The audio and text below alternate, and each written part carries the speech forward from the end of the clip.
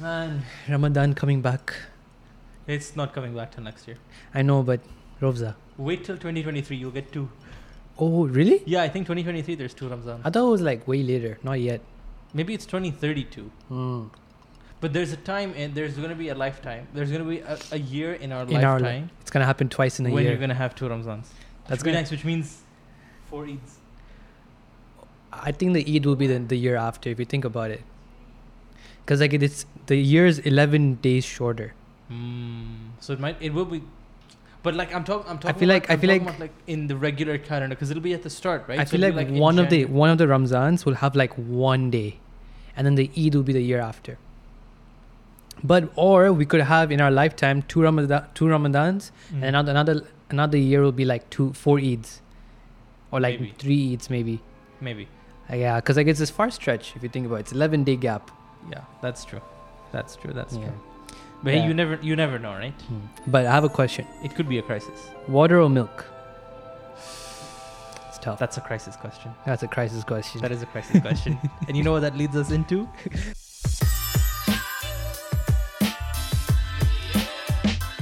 Welcome back to Much Ado About Economics. Where we are talking about the 2008 financial crisis. Now, this is probably one of the biggest crises that have happened in the world economy, and that has led to a lot of policy regulations and a lot of stringent actions by lenders, by governments, by banks to ensure that what happened in 2008 does not happen again. Because 2008 shook the world. Yeah, it did.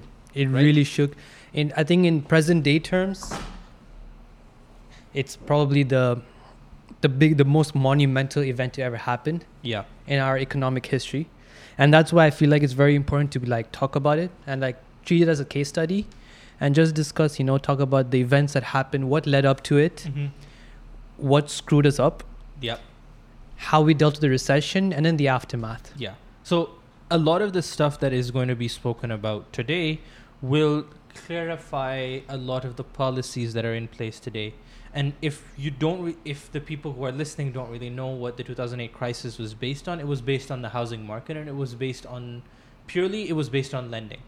Yeah. Right. The ability for lenders to ensure that those who are receiving the money are able to pay them back. Exactly. It's a matter of trust. It shows as much as we have laws and regulations in place, we have internal controls, external controls, rules, everything. We have all these things.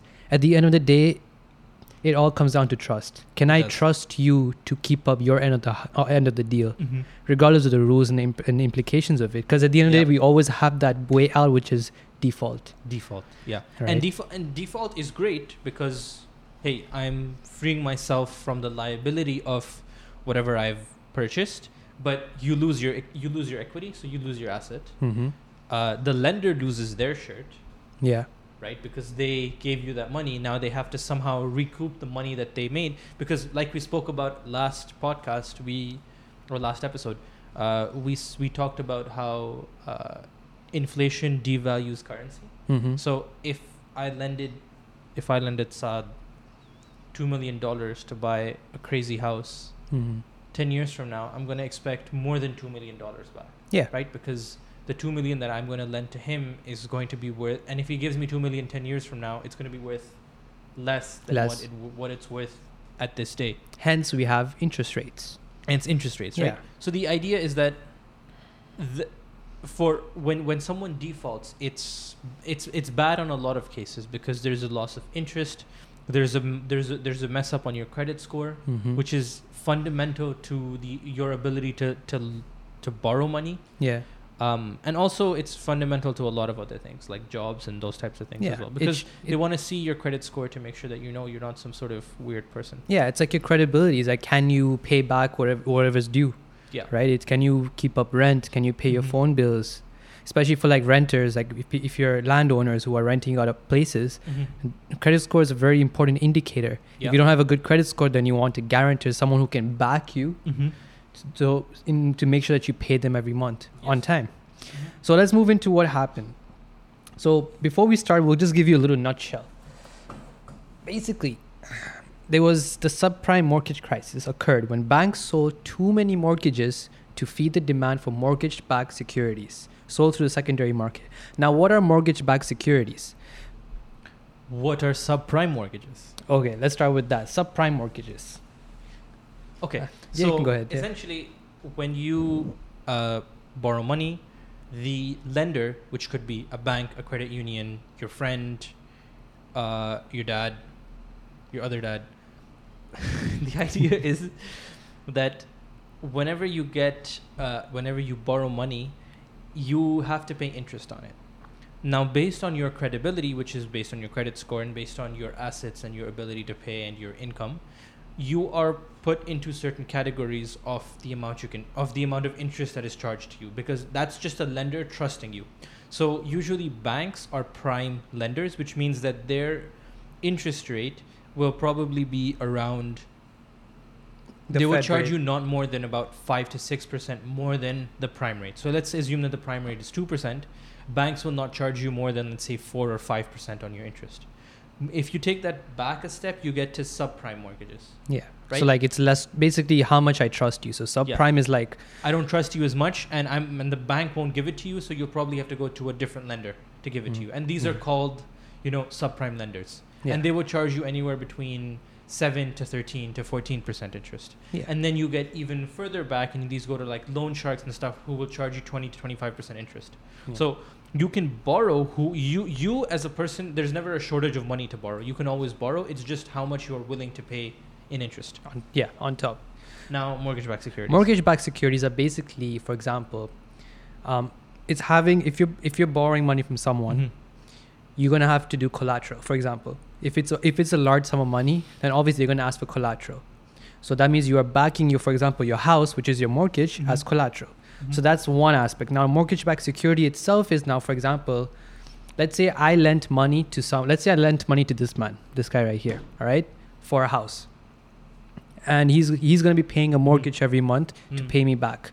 What I'm going to do is I'm going to package this deal into a security and sell it to him. Okay. Now I'm buying the security from you. Now he's going to buy a security. Now, why would he buy a security? Because he's going to get fixed income every month. Yep. From where? The mortgage. Right? So how does that come? The interest payments, Yeah. the interest portion, Yes. is basically given to you, out of which I get a cut. Yeah, exactly. So when you have a lot of these in the market and they're being thrown around to everyone. So for example, let's say I have 10 different of these deals I've made with from people, like 10 different mortgages I've lent out. And then I give them away to, let's say, a hedge fund, a mutual fund, a bank, a normal investor, commercial investor, retail investor. I give it to all these people. Then what happened is, because these mortgages are subprime, they all default all at once. If they all default, and let's say I'm saying 10, but we're talking about hundreds of thousands that happen. If that happens, and when they default, not only will I take the hit, it'll also be the 10 people that I gave it to, the security to, will take a hit. Because they won't get any more of their income. Exactly. They won't get that income. And they've also borrowed money from their own investors to buy that security. So now it's a domino effect. And then we talk about insurances, credit default swaps, which is basically a credit default swap is, we could talk in the case for AIG, is AIG in a way was a mastermind behind this. Like they were the ones who were really into this whole stuff. Yeah. But continue. So basically what a credit default swap is that as an insurance company, you are insuring the person you're selling that credit default swap to, that in the event that someone defaults, you will pay them for it. You will there'll be, of course, there's numbers involved, there's a balance involved, but they will earn a certain amount of insurance in the event that a default occurs. Yep. So if 10 defaults happen in a row, then that insurance company has to pay 10 different people. So as you can see, there's a domino effect happening. This is in a nutshell. Yeah, so there's just this weird outflow of money, right? Yeah. Like there's just this exponential outflow of money, because like you're losing money, I'm losing money. I've invested in an insurance company. That insurance company is paying somebody else, so they're sending their cash there. I want my money, but I'm not getting it because it's gone to somebody else. Right? Exactly. So that's like in a nutshell, like a snapshot what happened. But now I'm going to get into detail. Let's go all the way back to 2003. 2003. All right. Why? How old were you in 2003? Why are we in 2003? Yeah. Because. Well, how old were you in 2003? How old was I? I was 5. We were 5. Yeah. Yeah. How do we know this? I don't know. Continue. Anyways, we do research, man. Come on. So Warren Buffett warned people about this instrument, financial instrument called derivatives. Yes. Derivatives are basically They're I mean- offshoots of physical asset, right? Yeah. So think about it this way: if you buy a stock, your asset, your stock is backed by brick and mortar. Yeah. So it's backed by a company. It's backed by something, right? Yeah. Or like you buy gold, it's backed by a commodity. Yeah. Now, the derivatives are derivatives of such stock, Yeah. right? Like an option. Yeah. So an option is a security backed by a security which is backed by brick and mortar. Yeah. So in a way, it's like its value is determined by the underlying asset, which Mhm. means that the asset, you're not owning the asset itself. You are basically betting on how will the asset basically React in a way. Or React- change value. it will perform.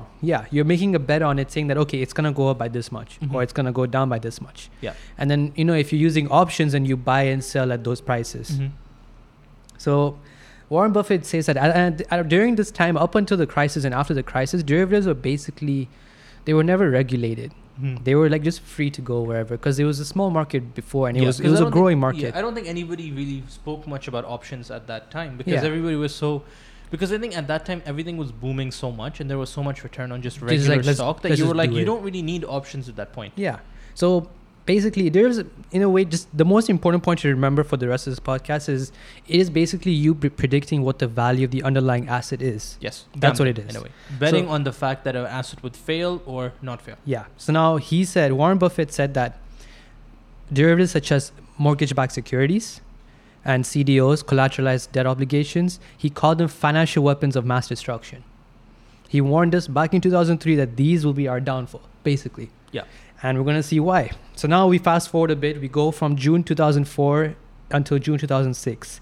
This is when US had a huge boom in the housing market. Yeah, everybody was like, we need to buy a house because I think interest rates at that time were probably low, so everyone was like, hey, it's great to get a mortgage. Let's get Yeah, a mortgage. let's get a mortgage. Borrow, let's buy a house. And a lot of people were not buying houses for homes. They were buying houses as investments. Yeah. So one person could be buying like 2-3 houses, could be Exactly. mortgaging out 2-3-4 houses. Mhm. And they were doing it not on print. They weren't paying down payments or principals. They Mhm. were getting it just like, all right, just pay interest. It'll be an adjustable interest rate. And you go Yep. from there. And these people were planning on selling these houses eventually because they thought, hey, they're going to keep going up. I'm just going Yep. to sell it on a profit. Yep. So now with this, we could see that there's an issue that this might overheat. So between 2004 and 2006 in June, the Fed increased the interest rate by 18 times. 18 times. 18 times. So it went Going from up 3 points. 3 points. Now 3 points doesn't sound a lot, but But it's a lot. let me give you an example. I did the math. Let's say you bought a house. It's a very big price. Let's say you bought $1 million house. Okay. Okay, and you bought it at 2%, Mhm. 2% interest. So your yearly payments will be $20,000. So monthly payments will be about $1,100-$1,200. Mhm. All right. Now, if your interest rate went from 2% to 5%, Mhm. your monthly payments are over $4,000. Yeah, That's insane. that is insane. That's more than double, right? The question exactly, like, how does one person afford Yeah. a significant rise in monthly Now- payments? Now the thing that makes it even worse is a lot of these mortgages were subprime mortgages. Which means they were already paying a high interest rate. They were already paying a high interest rate, and on top of it too, they were low income people. They couldn't afford it. They Mhm. were trying to do this so they could not be low income anymore. And that's what they were doing. They were taking the opportunity, but it didn't work out for them. So You miss 100% of the shots you don't take, right? yeah, so they were taking, it was a risk, of course, at the end of the day, but so many people took that risk that Yeah. it became even riskier. So around this time, of course, like housing prices were going up, which meant that if you are someone who is trying to sell a house, you're doing well. Mhm. If you have a house, your wealth is increasing. But if you're trying to buy a house, Then it's becoming harder and harder for you to buy. exactly. Right? So already it's getting harder to buy houses. So the steep increase in pricing is creating like a little imbalance in the supply and demand. Mhm. So in order to curb that, the federal government increased interest rates Yeah. just to keep it calm. But at the same time, that would increase monthly payments, And that in would a be way little that scary. would sort of also, increase the supply of houses. Yeah. So why should we be scared with this situation? Let's say I'm a homeowner. Mm. Subprime, prime, doesn't matter. Let's say I'm a homeowner. Yeah. My monthly so I'm on an adjustable interest payment, Yep. mortgage payment. That means within a year, after these increase in interest rates, within a year I'll be paying that amount because Mhm. it'll be adjusted. It could be Yep. adjusted quarterly, semi-annually. So my mortgage payment is about to get adjusted. Mm-hmm. People are not interested in buying the house. Sooner or later, it's gonna happen because the prices are skyrocketing. Mm-hmm. So at some point, if that happens, if the prices dip, I will I'll be paying more mortgage. I'll be paying a higher interest, and the only other option I have is to sell the house at a loss. Mm-hmm. I'm not gonna make a profit from it, so I'm gonna Yep. lose money in the process. So what's my only option? Lose one. Default. Yep. Like, all right, just give it away. My credit score takes a hit, but the money doesn't leave my pockets. So that's why we should be afraid. So that's how it started. So essentially the idea is, hey, look, I can't pay for my house anymore, Yeah. right? So bank, take it back. Basically. Right. So now the bank is just like, well, crap. Now I've given these people all this money.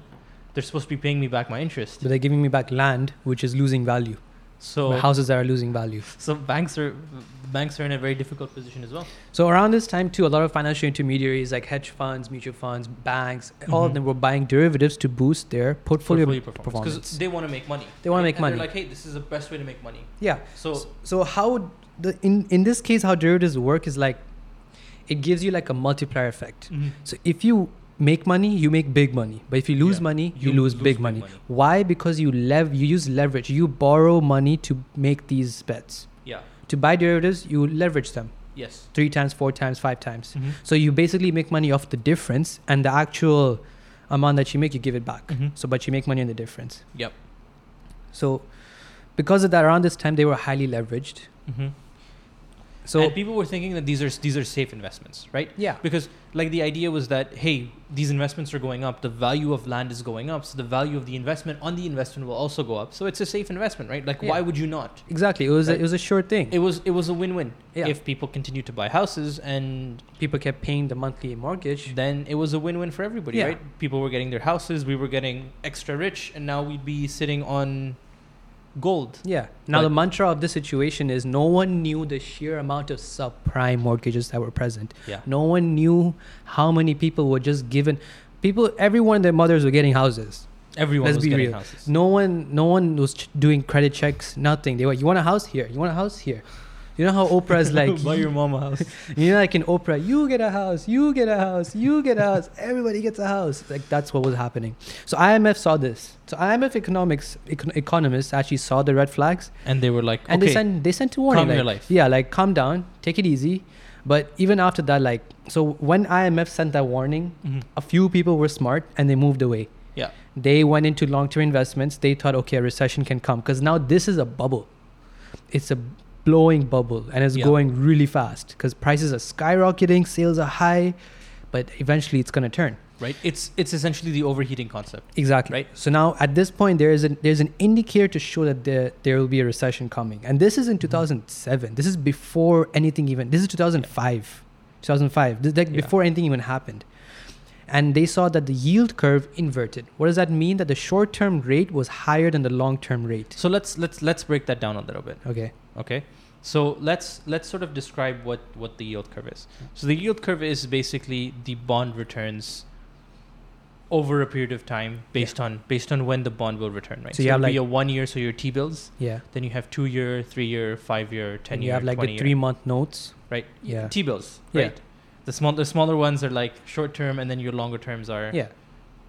2, 3, 4, 5, 10, 15, 25, 40, 100. I don't know. Perpetual. Yeah.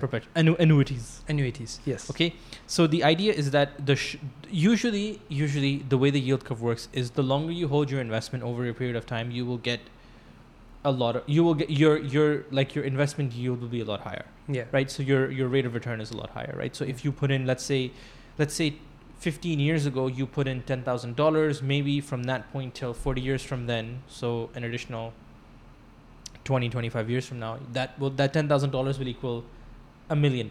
Yeah. Right? So that's your yield curve exponentially rising. So the idea is that now your short-term rate, which is, let's say, the year or 2 years, is significantly higher. Yeah.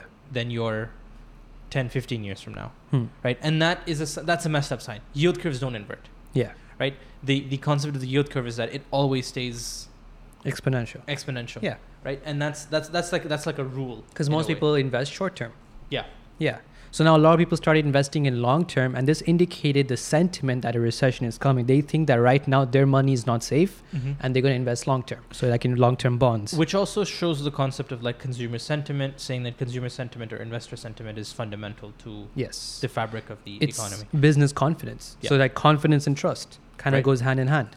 So this is at the end of 2005. So now we're done with 2005. You have seen what happened. Yeah. Prices are skyrocketing for houses. Subprime mortgages are going to everybody. Yep. People are buying up derivatives. All right. And now we move on to 2006. So now this is like late 2006. So this is Yeah. happening all through 2006 as well. Now late 2006 September, this is when the housing prices first fell. Yep. And it fell for the first time in 11 years. So up until 11 years ago, prices were just going up and up, and Right? now it was exponential. Obviously, the rate of them going up increased Increase as you get to this overheating exactly bubble. Yes. Right? So now it became a bubble. Okay. And this is the most it has dropped since the 1990 recession. So it dropped by 1.7%. 1990 was 2.1%. Yeah. So now inventory was piling up. So you know how it works, right? Prices are too high, people stop buying, so inventory piles up. Yep. More supply, and then Yeah. So prices fall. a lot of economists thought that it was just the market cooling down. So they weren't too worried about it. It's like, like it makes sense in a Yeah. way.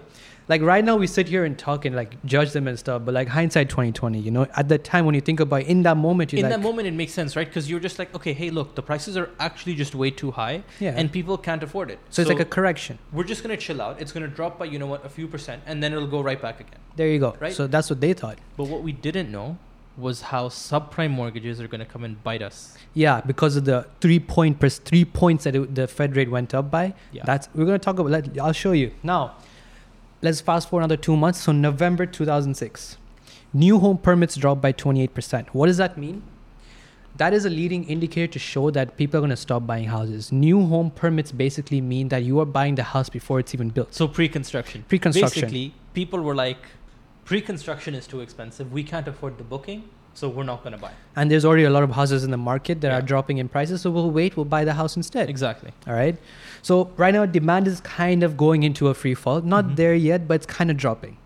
So so at this point, the thought of the economists was interest rates are going to drop soon. Yeah. We're in November, so by the summertime next year, summer 2007, it should drop, right? We should be okay. They did not know about the subprime mortgages in the market. So Yep. basically, people who really couldn't afford the house in the first place. So like they thought that, okay, right now it's unaffordable, but it'll be affordable soon enough. But there are Yes. people who took on a house who couldn't afford a house. Basically. That's and they it. didn't just take one house. They took multiple houses. Multiple houses, right? to sell them in Their a couple of years. Interest rate goes up by Yeah. 3%. You did the calculation. Yeah. It goes up from $1,100 to $4,000. Yeah. Right? These people probably are making minimum wage or just above minimum wage. Yeah. Who can't afford the $4,000 a month on two houses even. Exactly. Right? They're paying their own house off. Yeah. Now they're paying house number 1 and house number 2. Yep. How do So- you afford that? Right? So at this point, like we said, the cancer is spreading through the system. So Yes. banks don't see this, and the thing with the subprime mortgage is also the idea that it's a gray market, like it's a gray economy. So it's not really seen like officially, but it's there, It's there. right? It's like a cash-based lending system. Like you don't know, you can't just read a mortgage deed or whatever it is, like a mortgage document, and say that, oh, this guy's subprime, this right? guy's not. So like You let's can't. say let's say I have $400,000 and you and X person and Y person want a house for $150 each. I'm not gonna sign a contract. I'll just be like, hey man, you need $150,000? Sure. Here's $150,000. Give it to me back in 10 years, but I'm gonna charge you 8% interest. There you go. Plus, or I'll give you, prime plus 5. You prime plus 7. You prime plus 3. No, because you're a friend. But but it now- doesn't matter. The point is, But now prime is increasing.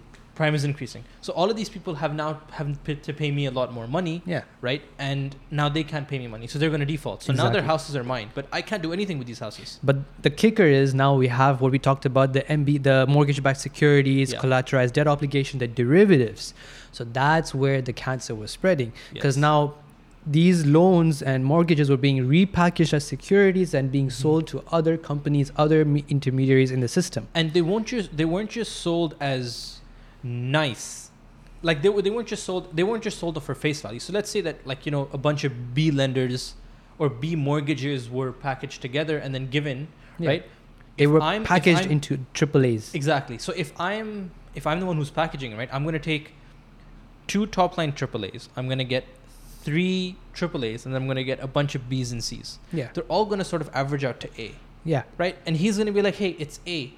I'll buy it. Why Of not? course. It's a bit more interest, but hey, it doesn't matter. I'll probably get a better return on it. So it's Yeah. A. So what you see is A, but I know that I've given you Bs and Cs because Yeah. I'm trying to get rid of the dirt. Off my books. Okay, Exactly. you don't want that risk. And let's say out of the whole mortgage MBS, 20% was actually good and the rest 80% is bad. 80% defaults. Are you getting any money? Nope. I'm not getting any money. Why should you get any money? Exactly. So Right? So now we think back to 2003 when Warren Buffett said financial weapons of mass destruction. Yes. This is where we're starting to The see what's nuclear going attack. on. So the final thing in the lead up that happened was in late 2007, home prices were falling. Mm-hmm. Bankers started losing trust in each other Yep. because they were like, okay, what did you give me? You messed up. I gave you something bad, so you don't trust me anymore. And then who did you give this money to? Why are you giving it to them? Yeah. They can't afford it. The rates are more than double, and this is not good. So now people are afraid to lend money to each Exactly. other, Yeah. and because if I lend it to you, the most likely collateral I will be getting Mhm. is those mortgage-backed securities. Yep. And their values are dropping. So all the securities that we've bought, all the things we've lent out, Mhm. the collaterals, they're losing value, which are Mhm. the houses themselves. Yep. So now we're losing trust within the system. Banks would not loan to each other. The secondary market is drying up because no one Exactly. wants to lend to No each one wants other. And you're like, when I sold you this, you want your money back. You're like, hey, give me my principal back. Yeah. I can't give you my principal. I can't give you your principal. I don't have the money anymore. Exactly. I gave it to someone else. My collateral is worth nothing. Yeah. So I'm not going to get anything. Right. So, So- all I'm left with is I'm left with land, but I'm left with worthless land. Yeah. So by the end of 2007, it had begun. It was done. Basically, Nobody it was wants subprime mortgages. Nobody wanted subprime mortgages. No one wanted to lend money anymore because they were scared that they would get held. The other person would default, and the collateral would be that security, and basically they make a loss. Exactly. And now nobody wants to buy any more houses. No one Like, wants subprimes in their books. No one wants to buy any more houses. Yeah. Housing prices are basically falling, Mhm. and now everybody realizes that, hey, these interest rates that were going up shouldn't have gone up. Now, weird question. What if the Fed didn't increase interest rate? Inflation. But people, Well, like you think capitalism would take care of itself and I think so. it would correct? What if it was like that? What if it was like, we don't need the government intervention. We can just, like, it'll just take care of itself on its own. That's a very good question. Like, what if that happened?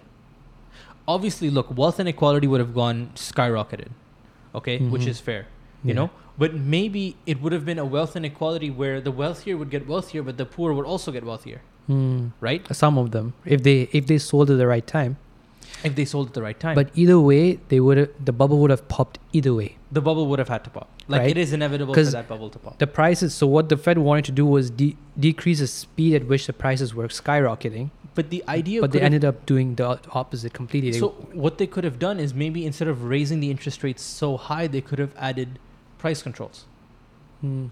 They could have limited the market value of those houses, Yeah. which could have reduced the supply as well, if you think about it, right? Because then there would be people who would be like, okay, fine, you know what? Let's say a house whose value used to be 200,000 is now worth 400,000. Government steps in and says, nope, it is worth 300,000 and nothing more. So now there are people who will buy it at 300,000, and the people who are going to buy it at 400,000 will sort of have to They'll be happy with that. $300,000. Yeah. And whoever's selling will be like, okay, fine. The max I'll get is $300,000. I can't really do anything else about it. Yeah. It could be a gray market, but it would control a lot of the inflation or like the overheating that would happen. But like when you're living in a system of capitalism, that is completely everything against it, That is everything. You're going completely against It is it. very true. right? So like minimal intervention means creating monetary policy. So that's the only way the Fed could intervene. Yeah. They just wanted to reduce the overheating. And the issue was, I feel like that was not the issue. The issue was the subprime and the derivatives. Yeah. Had that not happened, Had everyone been And the bubble careful at popped. who they were lending to, yeah, it would have been manageable. exactly. Right? If they were saying that, hey, you know what, subprime people, if you're lending, you need to either get significant down payment or you cannot lend. Yeah. But I don't think they did that. And I They think they didn't. were No very one- careless. People did not have a down payment. They Yeah. were doing introductory interest payments, and of course they were like, you pay like Mhm. your mortgage plus interest, basically. Right? Like if we look at it here, would like a 10 to 15% drop in price was completely taking off the equity, Yeah. and everybody was defaulting. Yeah. Because right, people are just losing their value in the house, right? Yeah. Because you even when you pay your mortgage, right, you're still gaining your house value. If Mhm. somebody was paying their mortgage 20 years ago, like starting 20 years ago, now let's say they've paid $50,000, their house value has gone up significantly. It's gone up more than $50,000 or $70,000, Hmm. right? So they've made that equity back. That asset now belongs to them. That gain, Yeah. right? So when they sell the house, they'll get that gain minus the interest The payment cost, that they would yeah. have done, right? Mind you, another important thing to remember is up until that moment, the housing market made up 10% of US GDP. Yeah. 10%. 10% is a lot. That's 100 billion, That's a lot. give or take. Like how much is a US GDP? Is it in trillions? 1 trillion, isn't it? Maybe more. So, but like, yeah, give or take $100 billion was $100 billion was a part of, I mean, the US government USA made $100 billion In 2006, off it the was housing market. $13.1 trillion. Oh, In 2006. man, that's a lot of math. So 10% of that would have been 1.4 trillion. Yeah. $1.4 trillion. So $1.4 trillion. That is more than the GDP. The housing market was 10% of GDP, and the 10% of US GDP is more than a lot of the countries in the world. Yeah. That's how much money there was in the housing market. Mm-hmm. And that's why everyone was in it. So now we talk about the screw up. Yep. So around this time, early 2007 is when like everything, the peak had come. Yeah. We were at the peak and now Yeah. it's about to go down. So yeah, again, a 10 to 15% drop in homeowner equity means default, Yes. basically. So that was the fear. So economists did not agree about how dangerous this was because again, they didn't know about the whole subprime situation. They didn't. I think even at that time, economists didn't understand the concept of derivatives and how Yeah. dangerous mortgage-backed securities could have been. They were just like, hey, you know what? If It's gone. It's gone. We're chilling. We'll we'll manage it. Right? If you have like a package deal and if some of them are subprime, not all of them are going to default, maybe one or two, and then Yeah. you have the AA to hold on, you'll be fine. Exactly. And then you have insurance. It's okay, you know? But you don't have insurance. No, AIG. Yeah, but You don't. Yeah, I mean, Yeah. you'll see what happens. And then, so they thought that homeowners could refinance. They could, restructure their mortgage deal. They could move on to fixed income. They could move into fixed rate instead of having an adjustable rate. So there was a lot of denial in the system. Yeah. Fed was also denying. There were warnings that came out that the recession Mhm. is coming this year. At the end of this year, there's a recession Yeah. coming. It's happening. And the stocks dropped too. And the Fed was like, nah, bro, it's not happening. Yeah. Like, it's gonna, like, they were like, nah, we're gonna grow 3%. I'm telling you. It's gonna be there. It's gonna- there. It's there. It's happening. Bush administration. But yeah, they were in complete denial. And there's a reason to why they're in denial. We're going to talk about that too. So a little fast forward, hedge funds were the first to feel it. Why? Because they're unregulated they're not regulated by SEC because they're private. And they basically had the bulk of those subprime deals, the CDOs, because they're the ones who deal in very high risk derivatives, and they're trying to hedge their game, everything. Like that's their game. Derivatives are their game.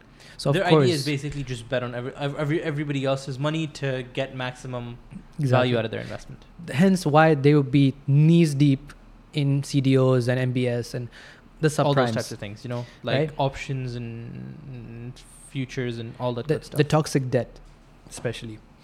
So that was like, this is around March of 2007 is when hedge funds started feeling it, and then in April, Fed was still in denial. They heard about this. They were still in denial. Why were they in denial? They were afraid of inflation, because already they just didn't want to accept, right? They didn't want to accept that the economy is going into recession, because they were probably like, hey, we've been doing so well for the past 10, 15 years. Like, we don't need to break the cycle. There's no need to break the cycle. Let's just keep growing. But if you look back in history, the U.S. economic cycle has a range of about 10 years, right? Yeah. So like starting from the Great Depression, like we're looking at 1920, 21, right? It went up. It took a while to get back up to onto its feet, but 1930s when the war came in, war is great for economy. Yeah. obviously war is not great, but war is Not great for the people, economy, but like, right? yeah. Because there's a huge load of government spending. Because there's a lot of spending that's going on. There's a lot of factories running. There's a lot of industrialization that's happening. And like right? A lot of revolutions and right? progress. So the idea is that like war is great. So there was war that happened, right? War boosted the U.S. economy. Then it sort of fell. Then it would go back up again. Then it would fall, and then it would go back up again. Wealth inequality was good. Wealth inequality was stable between the 1930s, 60s, 50s, 60s, 70s. And then you come to this point here where these people are like, hey, well, we're growing. Let's continue to grow. But there was also inequality now. And there was inequality. Yeah. And there was and it wasn't just as simple as we'll spend. It was more complex. There was a lot of nuances that the Fed missed, I guess, Well, or the Fed was firstly- not willing to accept. Firstly, they didn't know about the subprime situation. Yeah. And I mean, inflation is very important to think about because like you don't want already. So right now, economists and IMF are saying that everything in your system is going to be worthless. The Fed is like, okay, if we do anything about it, it will still be worthless because we're going to be hit with inflation. Yep. That's what it was. So they were very afraid, very unwilling to do anything about it. Yep. Apart from just they were basically doing media around saying that it's going to be okay, it's going to be okay. It was a very Donald Trump thing to do. Like, trust me, guys, it's going to be okay. We have never been better before. This is going to be our best year. Stuff like that. Anyways. So, but at the same time, they did a few, they asked the loaners to have some sort of agreements done. Like they were trying to make sure no one forecloses. And basically, they didn't want defaults happening. yeah, so low income, so they made this thing called Community Reinvestment Act benefits. So for low income borrowers, Freddie Mac and Fannie Mae, which are government sponsored entities that deal with mortgages in the secondary market. Yeah. So they're making sure that there's liquidity and everything is flowing. Yeah. So these guys were Increasing told, government spending. yeah, basically. So they tried to help the subprime mortgage holders to keep their homes, but at this point, I mean, they were being asked to reduce rates and do something about it a year now. It's been a year. June 2006 is when the interest went up. Yeah. It's been almost a year now. A lot of people are already under the water. Yeah. People are already thinking that People have already lost their shirt. Now they're getting ready to lose their pants. Yeah, so now they're trying to make sure they don't lose their pants and default. Yeah. They couldn't afford it. They couldn't. So by now it was too late to do anything. Yeah. And by the end of April, it was sure that we were going to be hitting a recession very soon. And it looked like some indicators showed that it was good in the short term, but that was only because we were already doing so well before. But if you look at year-over-year statistics and compare like a little more long-term, a recession was coming. So people were actually kind of confused what's going to happen. People could not agree. On one end, the Fed was like, "Don't worry about it. We're fine. It's gonna work." Yeah. But then everything else was saying that it's not gonna work. It's not going to work. Right? It's coming. Like something's about to happen. Something is gonna happen. A right? bubble's 'Cause gonna pop. Stocks are falling. Yeah. Right. Stocks said, "Listen, we're not doing it here." Hedge funds were worried. They weren't getting their money back. Yeah. All right. And hedge funds are people who usually buy a lot of stocks. Yeah. Okay. Then you have people like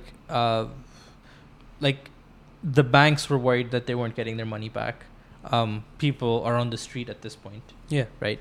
We're losing what's it called? We're losing workers. People are coming out on the street now because a lot of people who probably have loans can't pay their loans, so they're like, okay, we're gonna fire you. Now these people who probably have those houses are now on the street because they can't pay for their house. Like they don't have any income to pay for any houses that they're coming.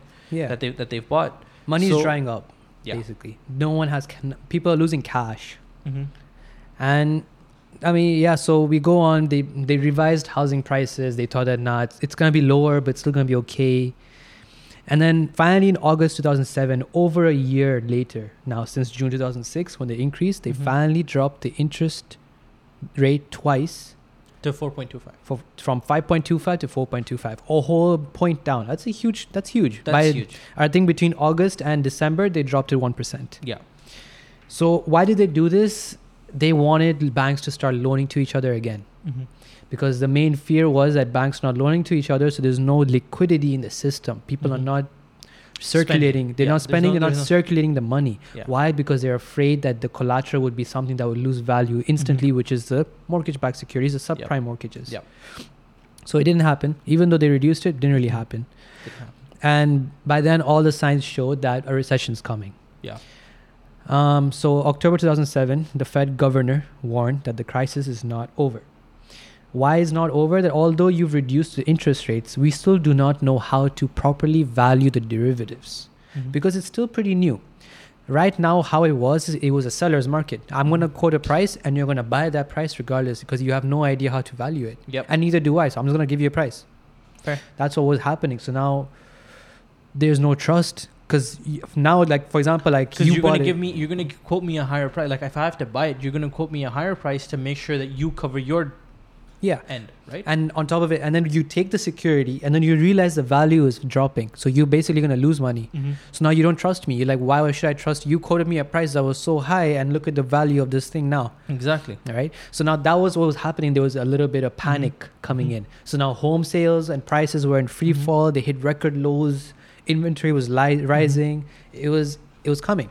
And now the government is like, okay, you know what? We see everybody's losing their shirt. Let's collab. Yeah, let's Goes do to the banks something. and says, hey, you know what? Let's collab. Let's pump some money in. Let's buy some of these subprimes. Yeah. And then we'll see how it goes. Yeah. So Right. they basically, what the Fed wanted to do was, step one was trying to figure out how to value these derivatives. So they created a $75 billion dollar super fund where they would buy buy out the distressed portfolios with subprimes to create liquidity, so get the money start coming in again. Yep. Why would they want to do it? They wanted to basically stall to figure out the situation, and then they could do something more about it. And then in December, at the end of 2007, they created a term auction facility. Basically, at this point, only the Fed was willing to loan, right? So what they said, that they had this auction where you're going to auction out interest rates, like the rate, basically, at which you're going to get a loan from the Fed. Yep. So you'd auction, okay, I'll give you 2%, I'll give you 2.1%, I'll give you 3%, and then okay, sold. You'll give me 3% in 10 years. Here's the money. You can go figure out your situation, and because if banks are not loaning to each other, then the Fed has to loan. Step in, right? Exactly. But what we didn't know is everybody said, you know what, buy. Yeah. Everyone foreclosed. Everyone said, let's just default. Stock market said goodbye. Yeah. Housing market said goodbye. Everybody said bye. So too little, too late. Basically. Right. So I feel like at this point, because they did not know the situation of the subprimes, they were not able to react accordingly. I feel like they were focusing on the liquidity in the bank side rather than actually looking at what people are, who is affected by it. Who's affected by it. Right.